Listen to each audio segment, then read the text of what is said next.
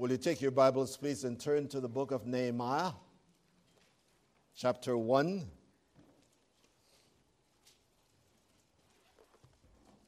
For those visiting with us, we expect to start a study in the book of Colossians in 2 weeks.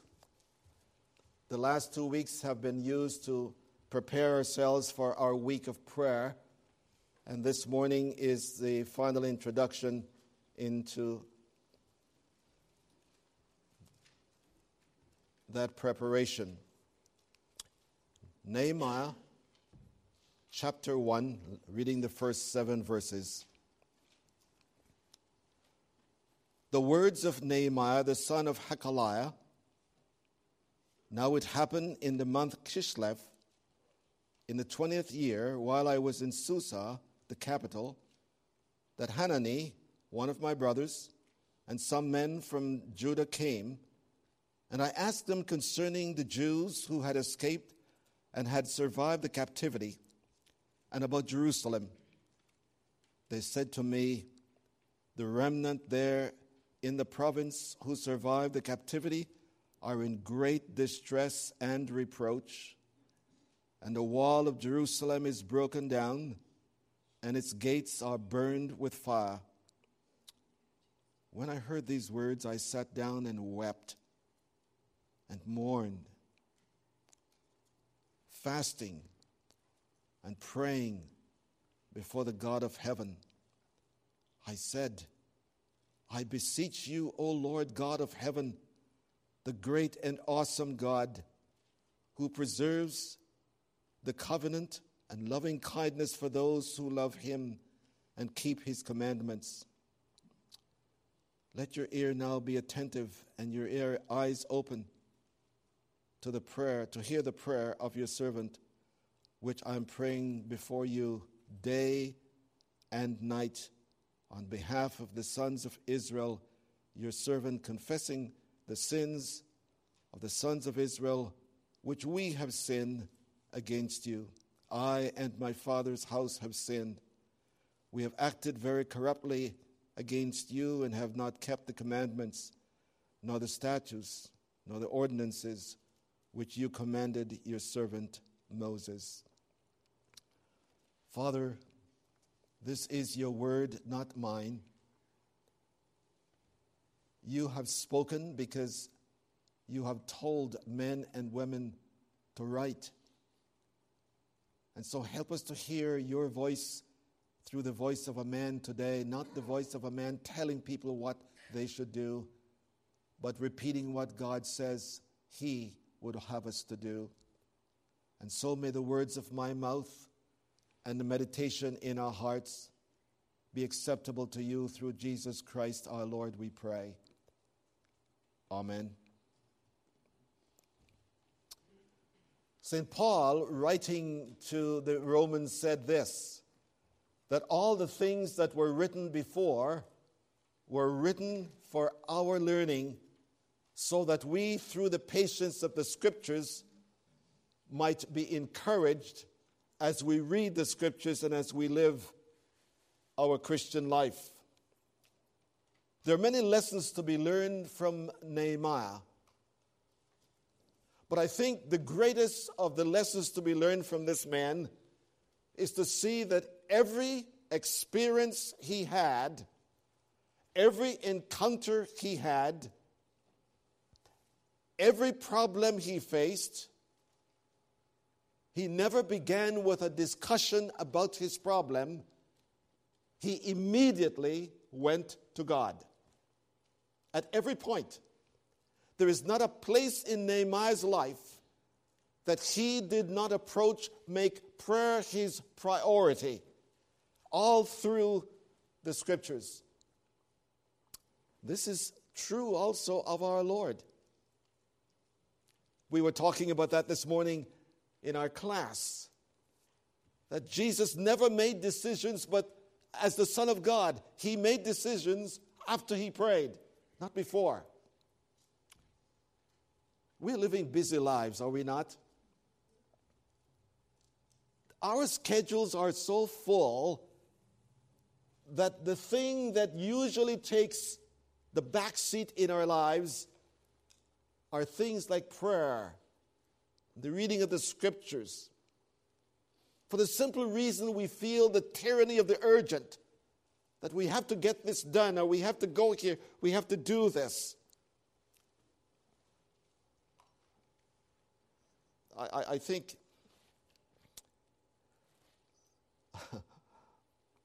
I say this because I'm almost embarrassed to say it. I'm one of those guys who thought I never wanted a cell phone. I thought, at least I want to go where people won't know where I am.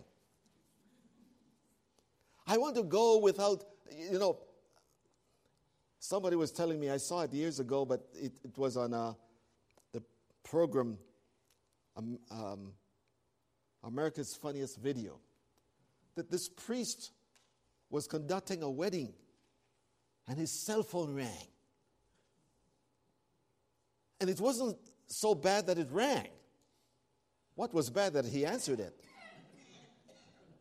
And he said this, "Can't talk with you right now, but I'll call you later." What would you do to me if I were conducting your wedding and I did that to you? You go to the justice of the peace to finish the work. But we are busy people. So the other day, I was in a hurry. And I left home without my phone. And I was in distress for the next 2 hours. What if someone calls me? What if Lois needs me? What if Christopher calls? In fact, interestingly enough, this doesn't have anything to do with the message right now. But I was walking in Safeway, I think it was Safeway, one of the stores the other day, and this woman was talking, and I was about to answer her because I thought she was talking to me, but she was on her cell phone. And am I ever glad I didn't answer? Because she would wonder, what kind of a weirdo is this guy with this? We live with that tension. How to live in a society that is constantly changing and yet to keep our spiritual equilibrium where it needs to be. We live with that tension. As we get ready for our week of prayer, I thought that a word from God's word about prayer might be most useful. And that's why I've chosen this book. Because Nehemiah is talking about service and ministry and worship, but it is not without preceding every aspect of it with prayer. Let's consider, first of all, his environment. His environment. Listen to what he says in chapter 1, verse 1.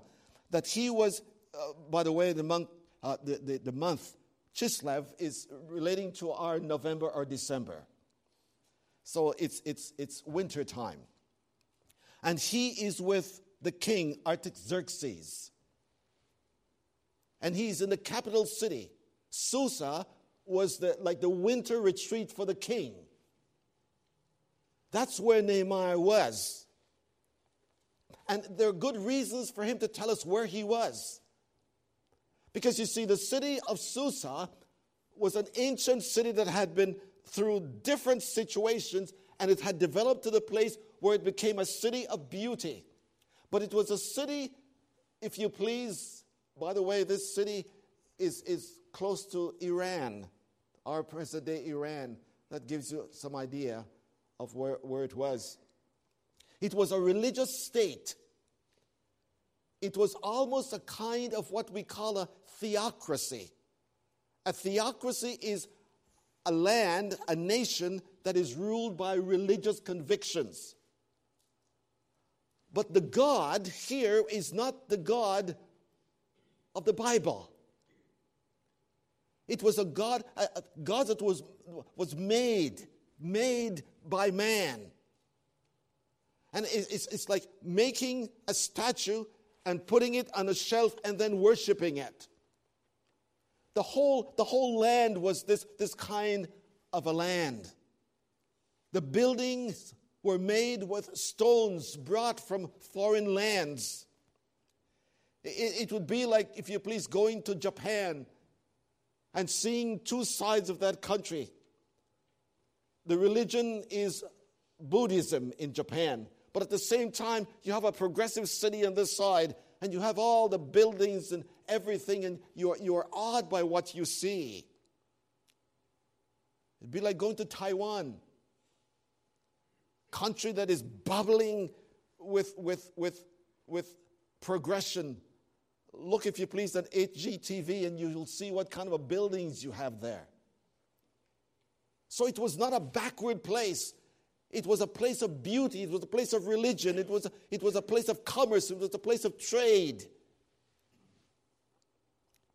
So he was in a bubbling city. But I want you to understand his function there. What was Nehemiah doing there? In verse 11, it says he was a cupbearer. Now that sounds like shoe shining. A cupbearer. Do you mean you bear the cup? No. A cupbearer was one who it was like a private secretary to the President of the United States. The last person for the President to see and talk to about anything, this is what a cupbearer did. But only he did it with food. If the king was to drink anything, he had to taste it first before the king drank it. If the king was to eat anything, he had to taste it first to make sure that it wasn't poison. But listen, he is a Jew. He's not a Persian. But somehow the character of Nehemiah was such that he came to be trusted by the enemy, to say that the food is okay, the drink is okay, you can have it. That was his function. How he got that job, we're not told. How he rose to that position, we're not told. But my friends, I want you to know that God has a way of putting his servants in places where you least expect them to rise to the place where they become officials in the government. He did it with Daniel in Babylon. He did it with Joseph in Egypt. The unique way in which God can work. Something had to be done about where Nehemiah was from. Listen to the text.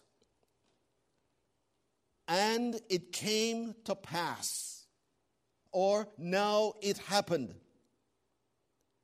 That phrase is full of meaning. Now it came to pass. It means by coincidence. And we don't like that word, do we? Coincidence. I hear people say, no, I don't use that word. Listen, if you look in the dictionary, you know what coincidence means? To bring the pieces together. A coincidence means coining every point. And the scripture says that God had Nehemiah where he was, and at a certain point, at a certain day, during a certain month, that something was going to happen that was going to change Nehemiah's future. Now it came to pass. He didn't plan it. He didn't make arrangements for his brothers to come, for a delegation to come from Jerusalem. But they came. And they came just at that time. Reminds me of the story I heard Rabbi Zacharias telling when he was in Vietnam several years ago. He said they had just before they got to a certain point, their Jeep broke down. And they looked in the distance and they saw another Jeep coming and thought, all right, we're going to get some help. But this Jeep just passed by and didn't even look at them.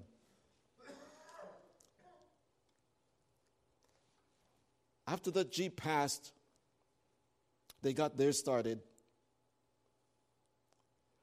And as they were driving and driving, they came to a certain point on the road where a bomb exploded and destroyed the Jeep that wouldn't pick them up. Now it came to pass. Now it happened. And my friends, let me suggest to you, I do not know how God is going to move us to do the exceeding great exploits for God in Sodaville. I'm not expecting God to tell us to go to Albany or to go to Corvallis or to go to Salem. Right where we are, now it came to pass in our lives. I don't know how. I can't tell you, I'm not God. But God moves in mysterious ways his wonders to perform. And Nehemiah was minding his own business, as it were. But his business, my friends, was more than being a cupbearer. His business, he was not a priest.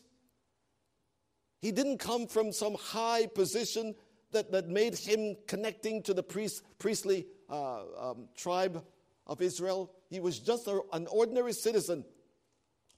He had found a good job in Persia, and he did it with excellence. But in the midst of that, there was gnawing out on his heart the fact that God has other purposes for my life. And so when his brother came, and when the delegation came from Judah, immediately Nehemiah asked the question. The question. What was the question? How are the people? I call this the priority of inquiring.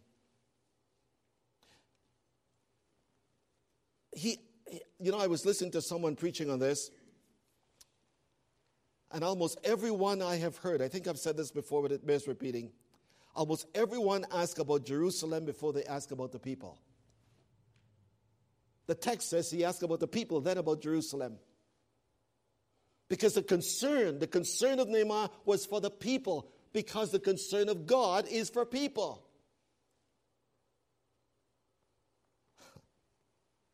I ask concerning the remnant. I'll tell you why, friends.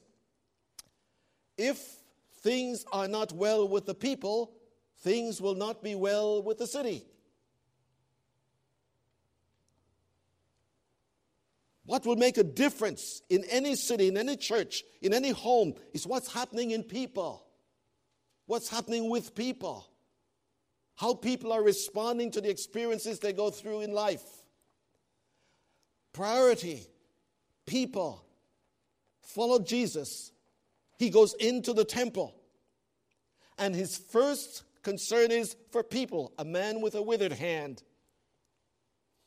Jesus is walking by the Sea of Galilee, and his first concern was people. He saw, and we have the names. He saw Matthew.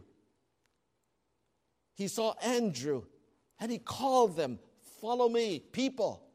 Because in the economy of God, people are God's priority. In Matthew chapter 9, verse 36, when he saw the people, he was moved with compassion. But we're too much in a hurry to feel compassion for people. I had to fight against this a few weeks ago when I was in Belize. Because I saw people rushing in on me. We saw them in all kinds of situations that I never knew possible. And I had to fight. Help me, Lord. Help me to be sensitive in the midst of this crowded city, not to lose the sight that there are people here who are lost without Christ, who are lost without the knowledge of God, people who are hurting. When I was a boy there, I never saw people begging. I really didn't. But they're all over the place now. Beggars. And I had to realize that these are people.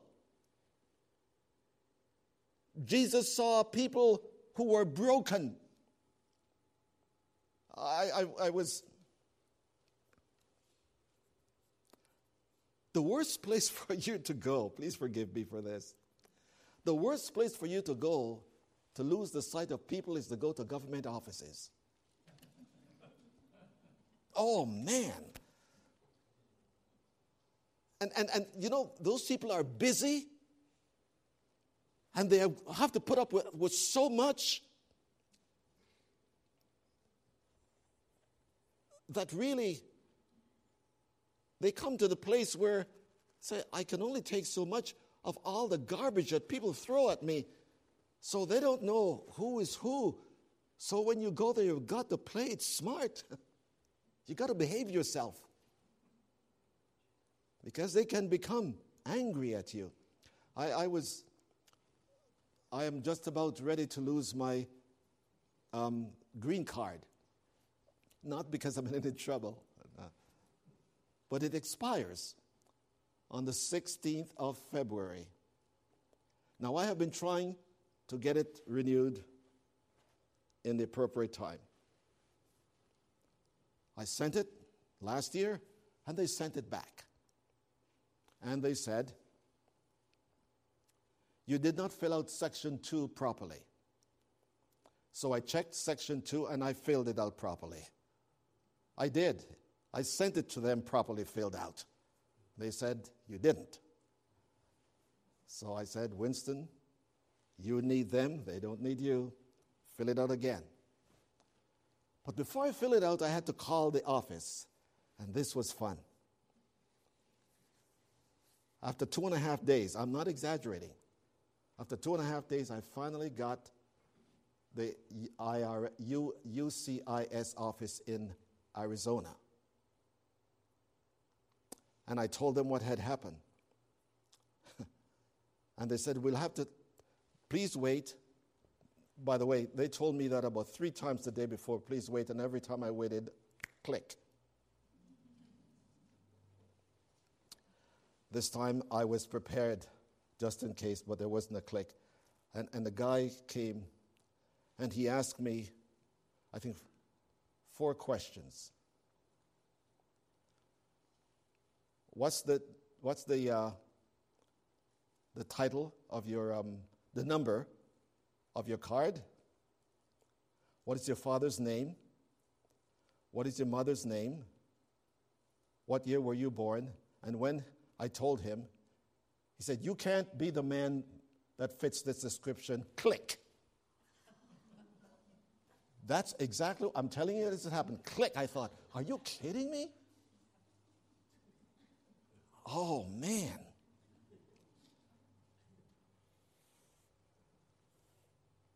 So I called back about 2 hours later. No, I called another number that was given to me.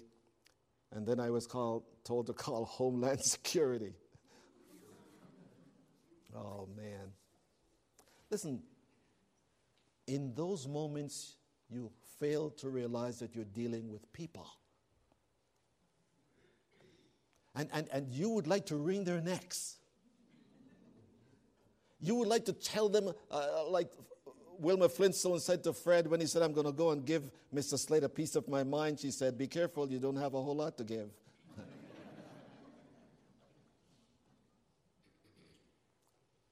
People, and my friends, we lose the sense that in their lostness, people do not always think logically. People do not see life the way you see it because you are now filled with God's Spirit. You are now a person of grace. You have what they don't have. And Titus reminds us, don't forget that you were once like them.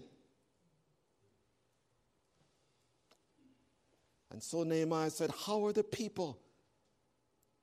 Because friends, may I say to you, the strongest witness of this congregation is what you are to people outside of this congregation. Never let it be said of you, and you call yourself a Christian? If they say it, let them have no grounds for saying it. Let them criticize your commitment to Christ. Let them criticize your commitment to love them, to serve them, but never let them criticize you for failing to see them as people. What was the purpose of his inquiry? He was inquiring because he was concerned. Please listen. This is so important. The reason he asked about Jerusalem is the city of God. It is the place where God has set his name. It is the city of purpose. That's the place where God is going to do things at the end of time. Jerusalem was the place where spiritual things took place. The promises of God were made concerning that city. And in the midst of what Nehemiah was doing for the king, he didn't lose sight of God's purposes for his people, the Jews, and the city that God has set his name upon. He didn't lose sight of it. There was still this spiritual awareness. Even though he was in a secular place, a religious place, he didn't lose the sense that he is still obligated to God in spite of what's going on around him. He still had this sense that God's purposes must be carried out. That's why he asked. I'm always fascinated with the little story found in 2 Kings chapter 5, verses 1 to 4. Naaman, the captain of the armies, captured a little girl, took her from her city, made her the slave girl in their home. And Naaman came down with leprosy. There was no cure for his leprosy. And this little maiden, working as a maid in Naaman's house, one day when she was cleaning, perhaps Mrs. Naaman sighed and said, "Oh, I wish there was a cure for my husband. He has been blessed with wisdom and the skill of a soldier, but everything has taken second place to his leprosy." And this little girl, she was not yet 20 years old. When it says maiden, talking about someone who was innocent. And she said, "How I wish that my master were in," where? Israel. Because a man of God is there. When she was there, she had heard and perhaps seen the way in which Elisha was able to do God's work. And when she was taken from there, taken to a new place and a new environment, she did not forget the God who preserved her there and who put her in the home of a captain of the army, so she could say, "I can tell you of someone who can help you." See, that guy that clicked on me on the phone, I was in no mood to tell him anything. See, in fact, as I think about it now, if I were to meet him, and I know I won't, I'd ask him, "Why did you do that? Can you give me one?" I mean, I gave you all the information, and you did not even give me time to respond. I mean, click, that's it. Did I have a concern for him? And I mean this seriously, friends. Can I behave like God because his Spirit lives in me, so that even when people are rude, I am polite, I am kind? That's what the Scripture says we're to be. We're to be kind to one another. Kindness is a lost virtue in our time. We are so much in a hurry. We're so self-concerned that we have little time to be kind to others. It's almost a blessing when we see it. And what has happened to us is that the culture in which we live, the environment in which we live, somehow have squeezed out our spiritual life.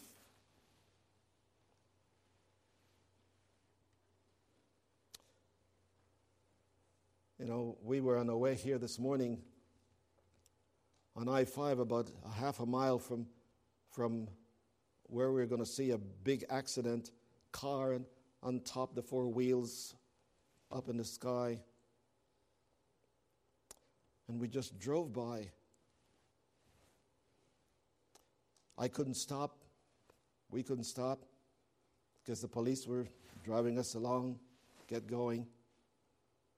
But I couldn't help but think, I wonder if someone was in there. And if someone was in there, were they ready to die? Because I'm quite sure they didn't live. That's this morning. Do we care? Do we have the mind of Christ when it comes to people? How did Nehemiah respond? How did he respond? Verses 4-7. I call this his enterprise. He internalized the information. What I mean by that, he said, as I allowed the information to settle in my mind, I just did not dismiss it. I just didn't say, well, that's life. He said, when I heard it, I sat down and I wept for days. In other words, he took time off his job to deal with things that were eternal. For days I was off the job because I was grieving over what I heard. I was fasting and I was praying before God. The response, my friends, was that he didn't simply ask the question. There was a purpose in asking. How are they? And when he heard it, he was driven.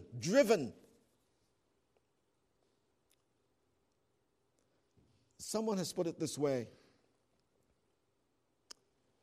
You will never know how to feel for people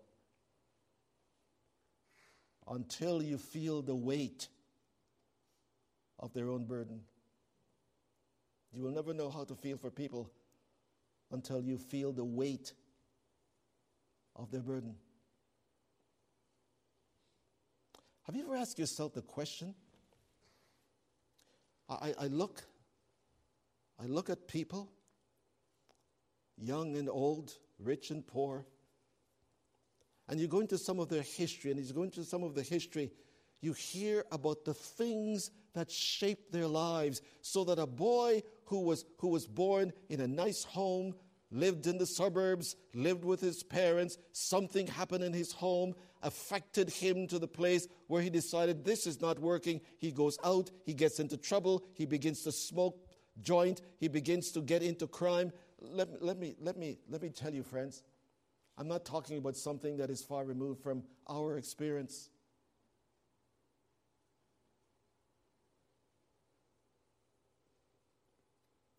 Lois and I have a nephew.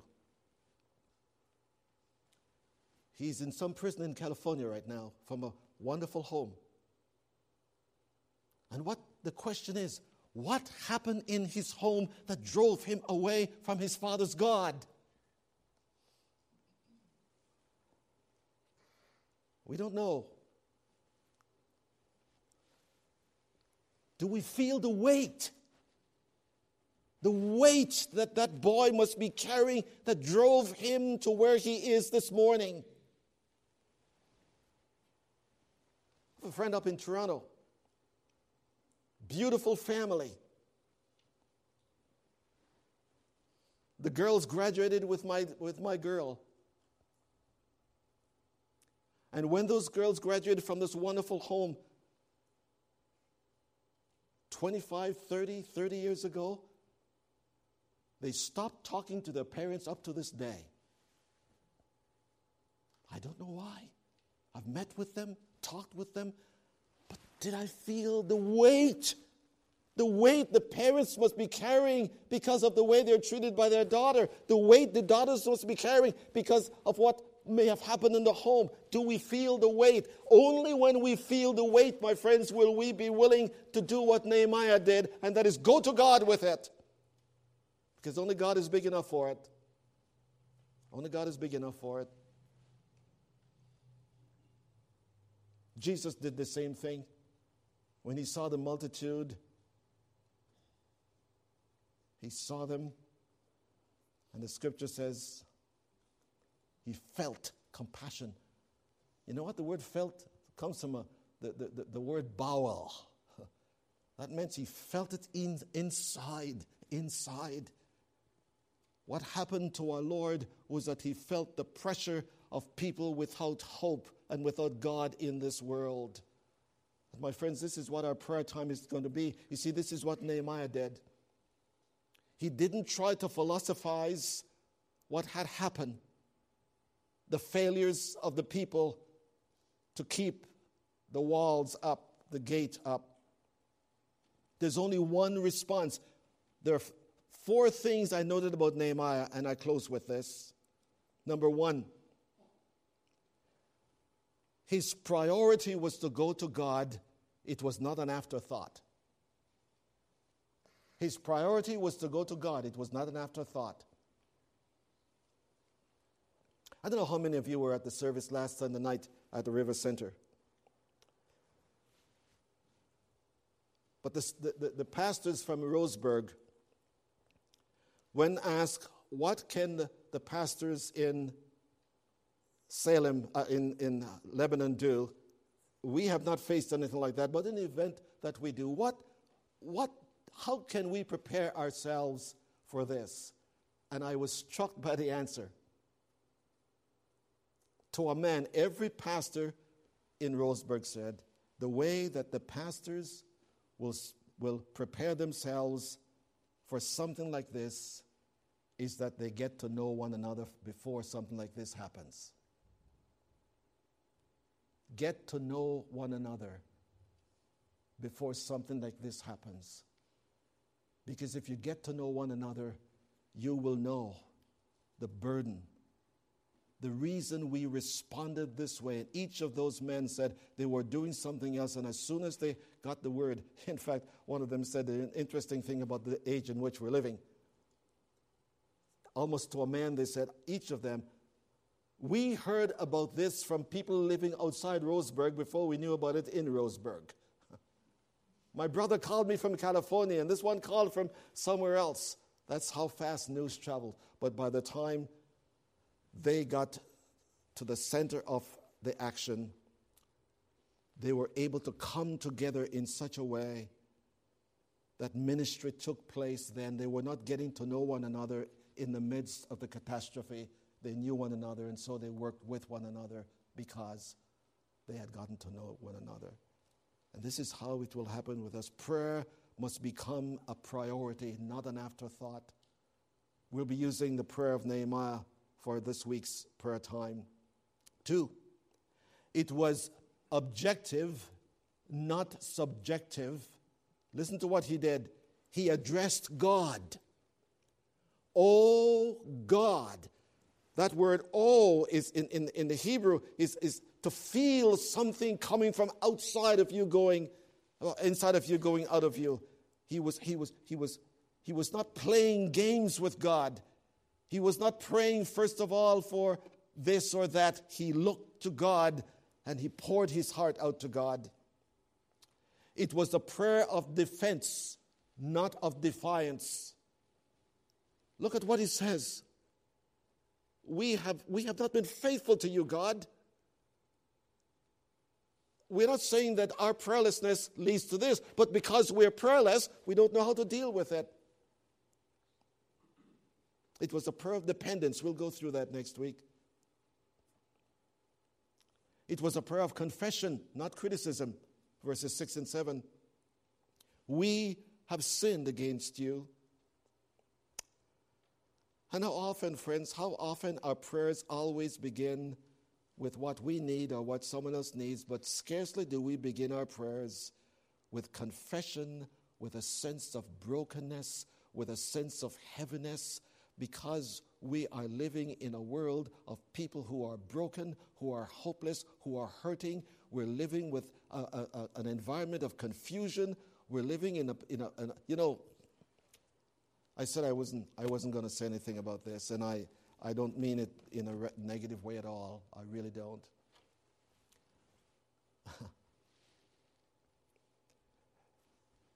Listening, the little time I had to listen to the radio yesterday because I was quite busy, I turned to the sports station, and they were telling about the preparation that is being made right now for Super Bowl Sunday. The preparations that are being made for Super Bowl Sunday.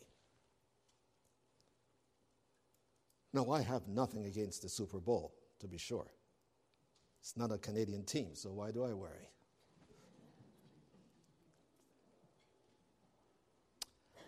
But I thought there was a day when Sunday was called the Lord's Day. It was called the Lord's Day. And now we have different adjectives that we use.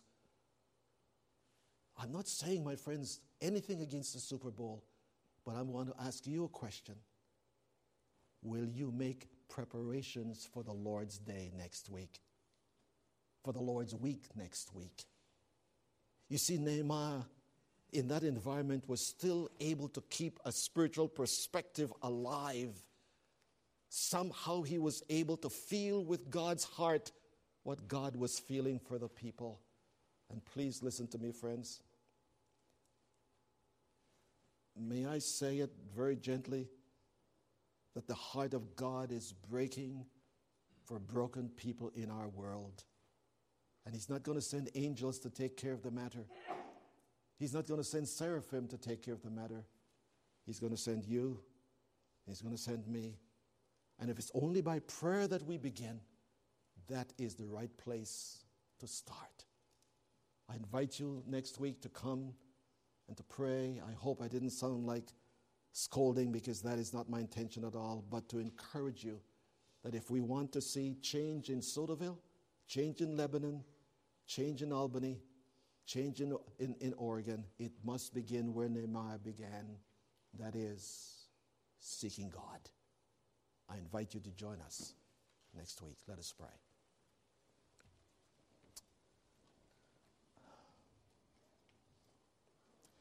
Father,